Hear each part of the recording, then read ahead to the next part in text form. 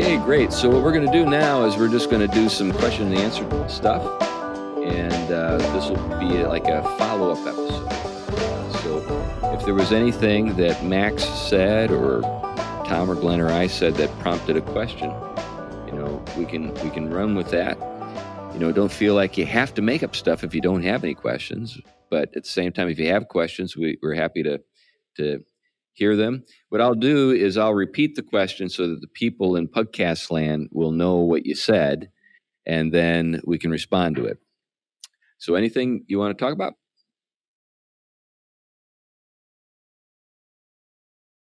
So we got a lot of kids here. So when it comes to C.S. Lewis, is there a favorite story that maybe you've heard or read that you have something you'd like to say about? Any Chronicles of Narnia fans? Got a few folks here so what's your favorite book in the Chronicles of Narnia? Anybody have a book they like to? Oh, yep. You got the wardrobe. The Lion, the Witch, and the Wardrobe. That's great. Horse and the Boy. Okay. Last Battle. Okay. So let's think about. Go ahead. Yeah, so we've covered 4 of the 7. We could talk about each of them. Now, are you all aware that, so we had, just so folks know who are listening in, we had, Lion, the Witch, and Wardrobe, the Horse and His Boy, The Last Battle, and was it The Silver Chair? So are you folks aware that there's been some scholarship identifying each of the books with the planets, cosmology? There's a book entitled Planet Narnia, and in the Middle Ages and even earlier, there were only 7 planets that people were aware of because they were the only ones visible in the sky. And by the way, they thought of the sun and moon as planets, but they didn't think of the Earth as a planet. Mm-hmm. And that's because they didn't have an ability to get off the planet Earth and look back at it. So they didn't think of it as a planet. But so those are so you had Mercury, Venus, the Sun, Mars, Jupiter, and Saturn, and the Moon. So all of those were planets, and each of the stories correspond to a planet. Now, the Lion, the Witch, and the Wardrobe, what would you guess is the planet? Now, if you know the answer and you've read the book, you feel free to say it. But if you just have a guess of all the planets that I named, what would you think it would be? Well, I'll tell you, it was Jupiter. So in the Middle Ages and earlier, the planets represented things in the minds of people, and Jupiter is the king. That's the planet that corresponds to kingly virtues and characteristics. And what do you have in, the Lion, the Witch, and the Wardrobe is the revelation of Aslan as the king. And there are certain things that correspond with kingly, sort of the kingly demeanor. And one of those things has to do with, surprise, surprise, his jolly character or his joviality. There's an interesting word. The word Jove is a word that's sometimes used for what? The planet Jupiter, but also the god Jupiter. So a jovial king is a king who is pleased with his kingdom, and everybody is happy to be around him because he's jovial. He's fun to be with. And when you see Aslan appear at different points, he brings joy. There's a jovial character to things, and even the appearance of Father Christmas is intended to bring that through. So the Silver Chair, what do you think that one was? What was that? I'm sorry? Mercury. Good guess. It was the moon. Mm-hmm. And so there are certain things that we correspond. You ever hear the term loony? Mm-hmm. Lunar? So the moon was this thing that could make you kind of crazy. It was understood that it was sort of under the sphere of the moon or the influence of the moon, people behaved in odd ways. They turned into werewolves, for one thing. But there was just this thing. The Last Battle, if I remember correctly, it was what? Saturn? Is that right? Saturn? And then we had one more. the horse and his boy, if I remember right, that's Mercury. I believe that's Mercury, because you have the twins, right? So Venus was, which one was it? I can't remember. Do you guys remember what Venus was? What do we? I know that the Voyage of the Dawn Treader is the sun. Silverchair, I believe, is the moon. Venus was, and then you had Mars, which was Prince Caspian. So what's the last one I've missed? What's one of Magician's Nephew? Okay, so that would be that was Venus then. Anyway, fun stuff. If you want to look it up, it's Michael Ward is the author, and he's actually a theologian at Oxford. And the title of the book is Planet Narnia. Any other? Oh yeah, there's lots of material that Lewis wrote on the planets. So, yep, and that's what the book Planet Narnia sort of helps people to see, is all of these connections. Oh, what did Lewis actually say about the planets, and does it connect to the Chronicles of Narnia? And that's what basically the book Planet Narnia is about. Y'all mentioned a minute ago that Lewis faced opposition because of his writing of Screwtape. I recently just read Screwtape for the very first time. Yeah. And was blown away. Yeah. And so, can y'all expand on that? Sure. So we. Did people not like what he wrote? Yeah. So we had a question, guys, concerning the writing of Screwtape Letters. And it's obviously one of Lewis's most popular books. And the question has to do with, why would anybody have something negative to say about it or not like it? So do either of you have anything you want to say about that subject? Yeah, there are two reasons coming from radically different directions. One of them is Tolkien's objection, that he believed that looking too close at what Satan was doing was just dangerous. The example of Saruman, who studied ring making and the devices of Sauron, and it turned him evil. And he was genuinely concerned about that looking too closely at what the devil does and how he does it could lead you astray. The other side of it, the people that are around him in Oxford probably had objections on the basis of one of two things. One of them being that it's a popular book and academics tend to look down their noses at popularizers. But the other part of it, I suspect, is if they did read the book, they may have seen themselves in too much of it and objected on that ground. Yeah, Lewis had a way. He was like Dante.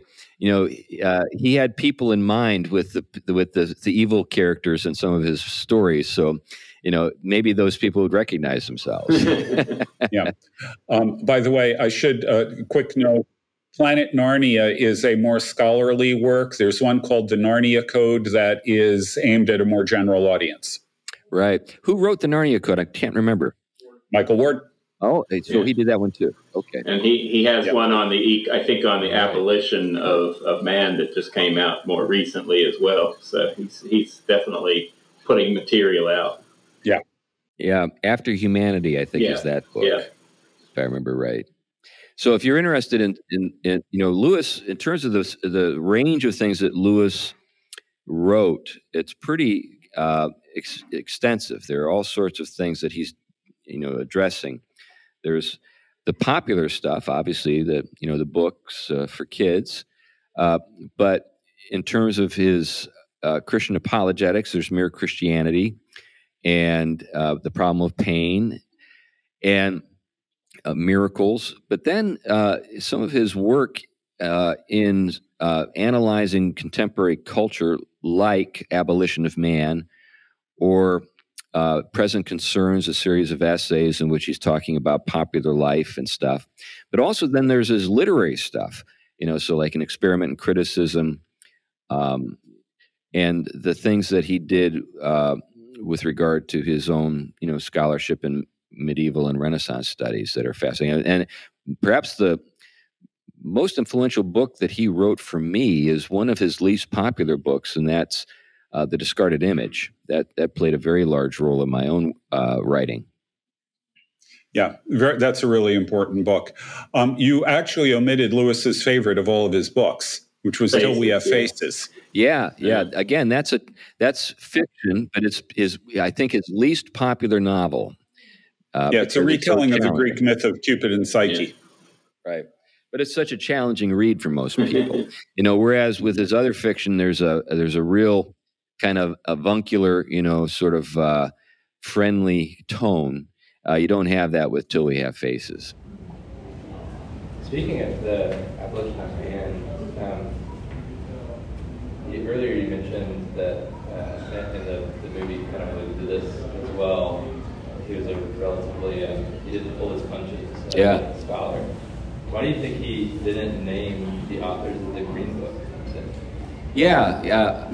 So the question that was asked was concerning the Abolition of Man and the notorious Green Book that he, critiques in the first part of the Abolition of Man, and the fact that he didn't name the authors. Why was that? So, any conjecture as to why Lewis was suddenly polite? I think I remember reading something about this. Maybe Ward covers this actually at the beginning of his recent book on it, because I do remember this question coming up recently. I think one of his points, could have been just he didn't want to really promote the work that he was getting it out of, or it could have been just this would become very familiar anyway with it starting to really reach, the popular mindset that you're going to hear about it all along. He could just use a generic work as one to kind of use as a reference without condemning anyone who was probably within his circles. Yeah. Well, yeah. And along with that, by keeping the book vague, it can apply to multiple books. Yeah. Because really the Green Book wasn't unique. Right. It was representative of an entire approach to education. And so if you narrow it down to criticizing that book, it might distract from the broader point that it's really not just this one. Yeah, he was attacking an entire trend, yes. And we're actually on the backside of that trend that he was critiquing. Yeah, and it even shows up in Narnia. Good heavens, what are they teaching these children in school these days? That's right. That's right. Or experiment school. Yeah. I think the Voyage of the Dawn Treader, where we're introduced to Eustace Clarence Scrubb, the enthusiastic student at experiment school, who sees better of his, of things later. One of the great opening sentences of all literature. His name was Eustace Clarence Scrubb, and he almost deserved it. That's right. So, Matt, I saw you had a question. Talk about how his friendships. Everybody knows Tolkien, but Tolkien wasn't the only friend he had. So, how did his friendship sharpen him even after his time going through school? Eventually, you finished school, and a lot of people think, well, after you finished, you put in your time, you have the letters now, you don't have to worry about it. But he did not stop gathering, being sharpened. So just talk about how he and his friends would sharpen each other. So the question concerns the Inklings, but I think it even goes beyond the Inklings. Lewis had a number of friends. We've talked about Tolkien a lot, but also Charles Williams and Owen Barfield, Hugo Dyson, and many more. He was a gregarious person. He had lots of friends. So the question is how did those friendships strengthen his scholarship? The iron sharpening iron element to it. Any thoughts? Well, he developed his friendship with Tolkien because they were working on reading old Icelandic sagas together. Tolkien was I think he was more or less acting as a tutor to them, teaching them the old Icelandic. And whenever you're working at that kind of intense level, it is going to be it's going to, especially with the kind of fields Lewis is in, it's kind of a spillover effect on the other stuff that you're doing. So just on that level, you've certainly got that going on. Yeah, you've probably seen the entry in Lewis's diary when he first met Tolkien, where he says, in effect, he's something. He makes a comment that's kind of condescending to Tolkien in terms of his stature. He wasn't a tall guy, and Lewis was a tall guy. And then something also to the effect that a few slaps would shape him up. In other words, he was okay, but a few slaps would shape him up. That kind of thing. But that's kind of guy humor anyway. That's adult men do talk about each other and each other's presence in those terms all the time. But any thoughts you have, Tom, on that? I know just that from reading a lot about his friendships, that they were definitely ones that after he bumped into them, they were kind of long term. I think Owen Barfield is a good example, someone he loved to argue with all the time. It was sort of like fencing for him. He enjoyed the arguing. They both enjoyed it, but their friendship was deep and warm as well. Oxford is a lot like that. I mean, my time there, I still have friends that I keep in touch with, and you kind of bump into them. You kind of challenge each other, and you kind of go through this process with people that are all committed to doing the hard labor of trying to learn things and the love of learning. And the love of the transcendentals, and I think that stuff just fed him. He really fed from it, and others fed from what he had to give. Yeah, when you think about his book, The Four Loves, one of those loves is Philos, and in that chapter, if I recall correctly, he really praises friendship as perhaps the richest of the loves. Because it's, in contrast with the others, something that's chosen, and there's a common good that you're pursuing alongside each other. So it's kind of a shoulder-to-shoulder dynamic as opposed to eros, which is more face-to-face kind of dynamic. So I think he had and then there's the whole matter of his friendship. That led to, he was in the trenches. I don't remember the name of the friend that he made the promise that he would care for they promised each other that they would care for each other's families if they survived. Each one of them survived. And so that led to Lewis caring for this friend's mother, who was a very difficult person for years.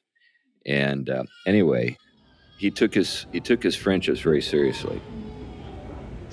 I was going to ask about one of the comments you made at the beginning came from Screwtape, and how the work of the devil is not so much putting ideas into their head, but keeping ideas out. Right. And I kind of tied in with your comments about education and a tutor, and I feel like I want to tie this into a question about homeschooling and I think a temptation that we probably have as parents to be too narrow, or to not want to expose our kids to things that are dangerous. But how should we think about those kinds of things? Okay, so the question that was asked had to do with essentially this matter of tutoring and the sort of the I guess the challenging characteristic of that tutoring, not just simply in the sense that a child is being, sort of cross-examined, but as also maybe being presented with material or ideas that are kind of dangerous. For example, if you're going to be an educated person, you really do need to read some Darwin. If you're an educated person, you really do need to read some Nietzsche. There are some dangerous thinkers out there who've had a lot of influence on our society. And if we're going to be able to respond to their errors, we need to know what they were. We have to read some of their stuff, not just recapitulations of it in sort of watered down terms. So any thoughts on that? First of all, One of the things I think we need to get past is the idea that everybody needs to have, the kind of education that Lewis had. Okay. That's really not necessary. And as a result, not everybody needs to read Nietzsche or Darwin. But if you are going to be engaged in the kind of intellectual environment or intellectual life that Lewis had, then you've got to read all kinds of things. And, for people who are in that situation, is there a danger in reading them? Might they get led astray? Yeah, it happens. It'd be foolish to state otherwise. But on the other hand, I think that there are ways where if you apply the principles that, let's say, someone like the great knocked into Lewis, then it allows you to create a situation where you can challenge those ideas as well. The danger comes when they're accepted uncritically. Right. I think that if you and mostly they're presented in most secular contexts, they're presented as gospel. But if you have a more, I would argue, well-rounded education that allows you to challenge the stuff that you read, I don't think there's as much danger in it. Any thoughts, Tom? Yeah, I share a lot of what Glenn said there, and I would add that, part of what we have to do, in the world of academics is engage these things oftentimes directly, especially in theological work. It's hard not to have read these people, and only, a few people who have read them and kind of given their sum of what they teach. I think, sadly, a lot of Christians just reiterate what one particular, Christian thinker, usually a contemporary, thinks about these, and then they just kind of have never really engaged that material. And again, for a lot of people, that may be okay. But if you're going to enter into substantive critique with the culture and its ideas, it is good to be able to have the critical, evaluative skills to be able to read, Darwin and other things directly and critically, and really be able to foster counter arguments that show, the importance of why you hold, the faith's, our faith's position on certain things and don't find those convincing. And I think one thing that I sadly have seen lost is the capacity to cultivate reason and argument and logic because of the fear of rationalism. This is one of the things Lewis wasn't afraid of, nor the church for thousands of years, because it didn't turn reason into an idol. It was an instrument that served the gospel, but it was not to be eliminated from the gospel. And so because of that, the church worked rigorously through the core, biblical vision and understanding of what it means to be a human, to the point where they were able to deal with those arguments when they entered the Hellenic culture and other cultures, because they knew what they held and they knew what the other held and why it was wanting and missing. And I think we have to kind of return to learning how to cultivate proper reasoning, argument, and not be afraid in a culture that looks at it merely as you just, projecting your will on the rest of us. Lewis was countering that kind of stuff then. I think we can do it now, and he's a good example of how to do it.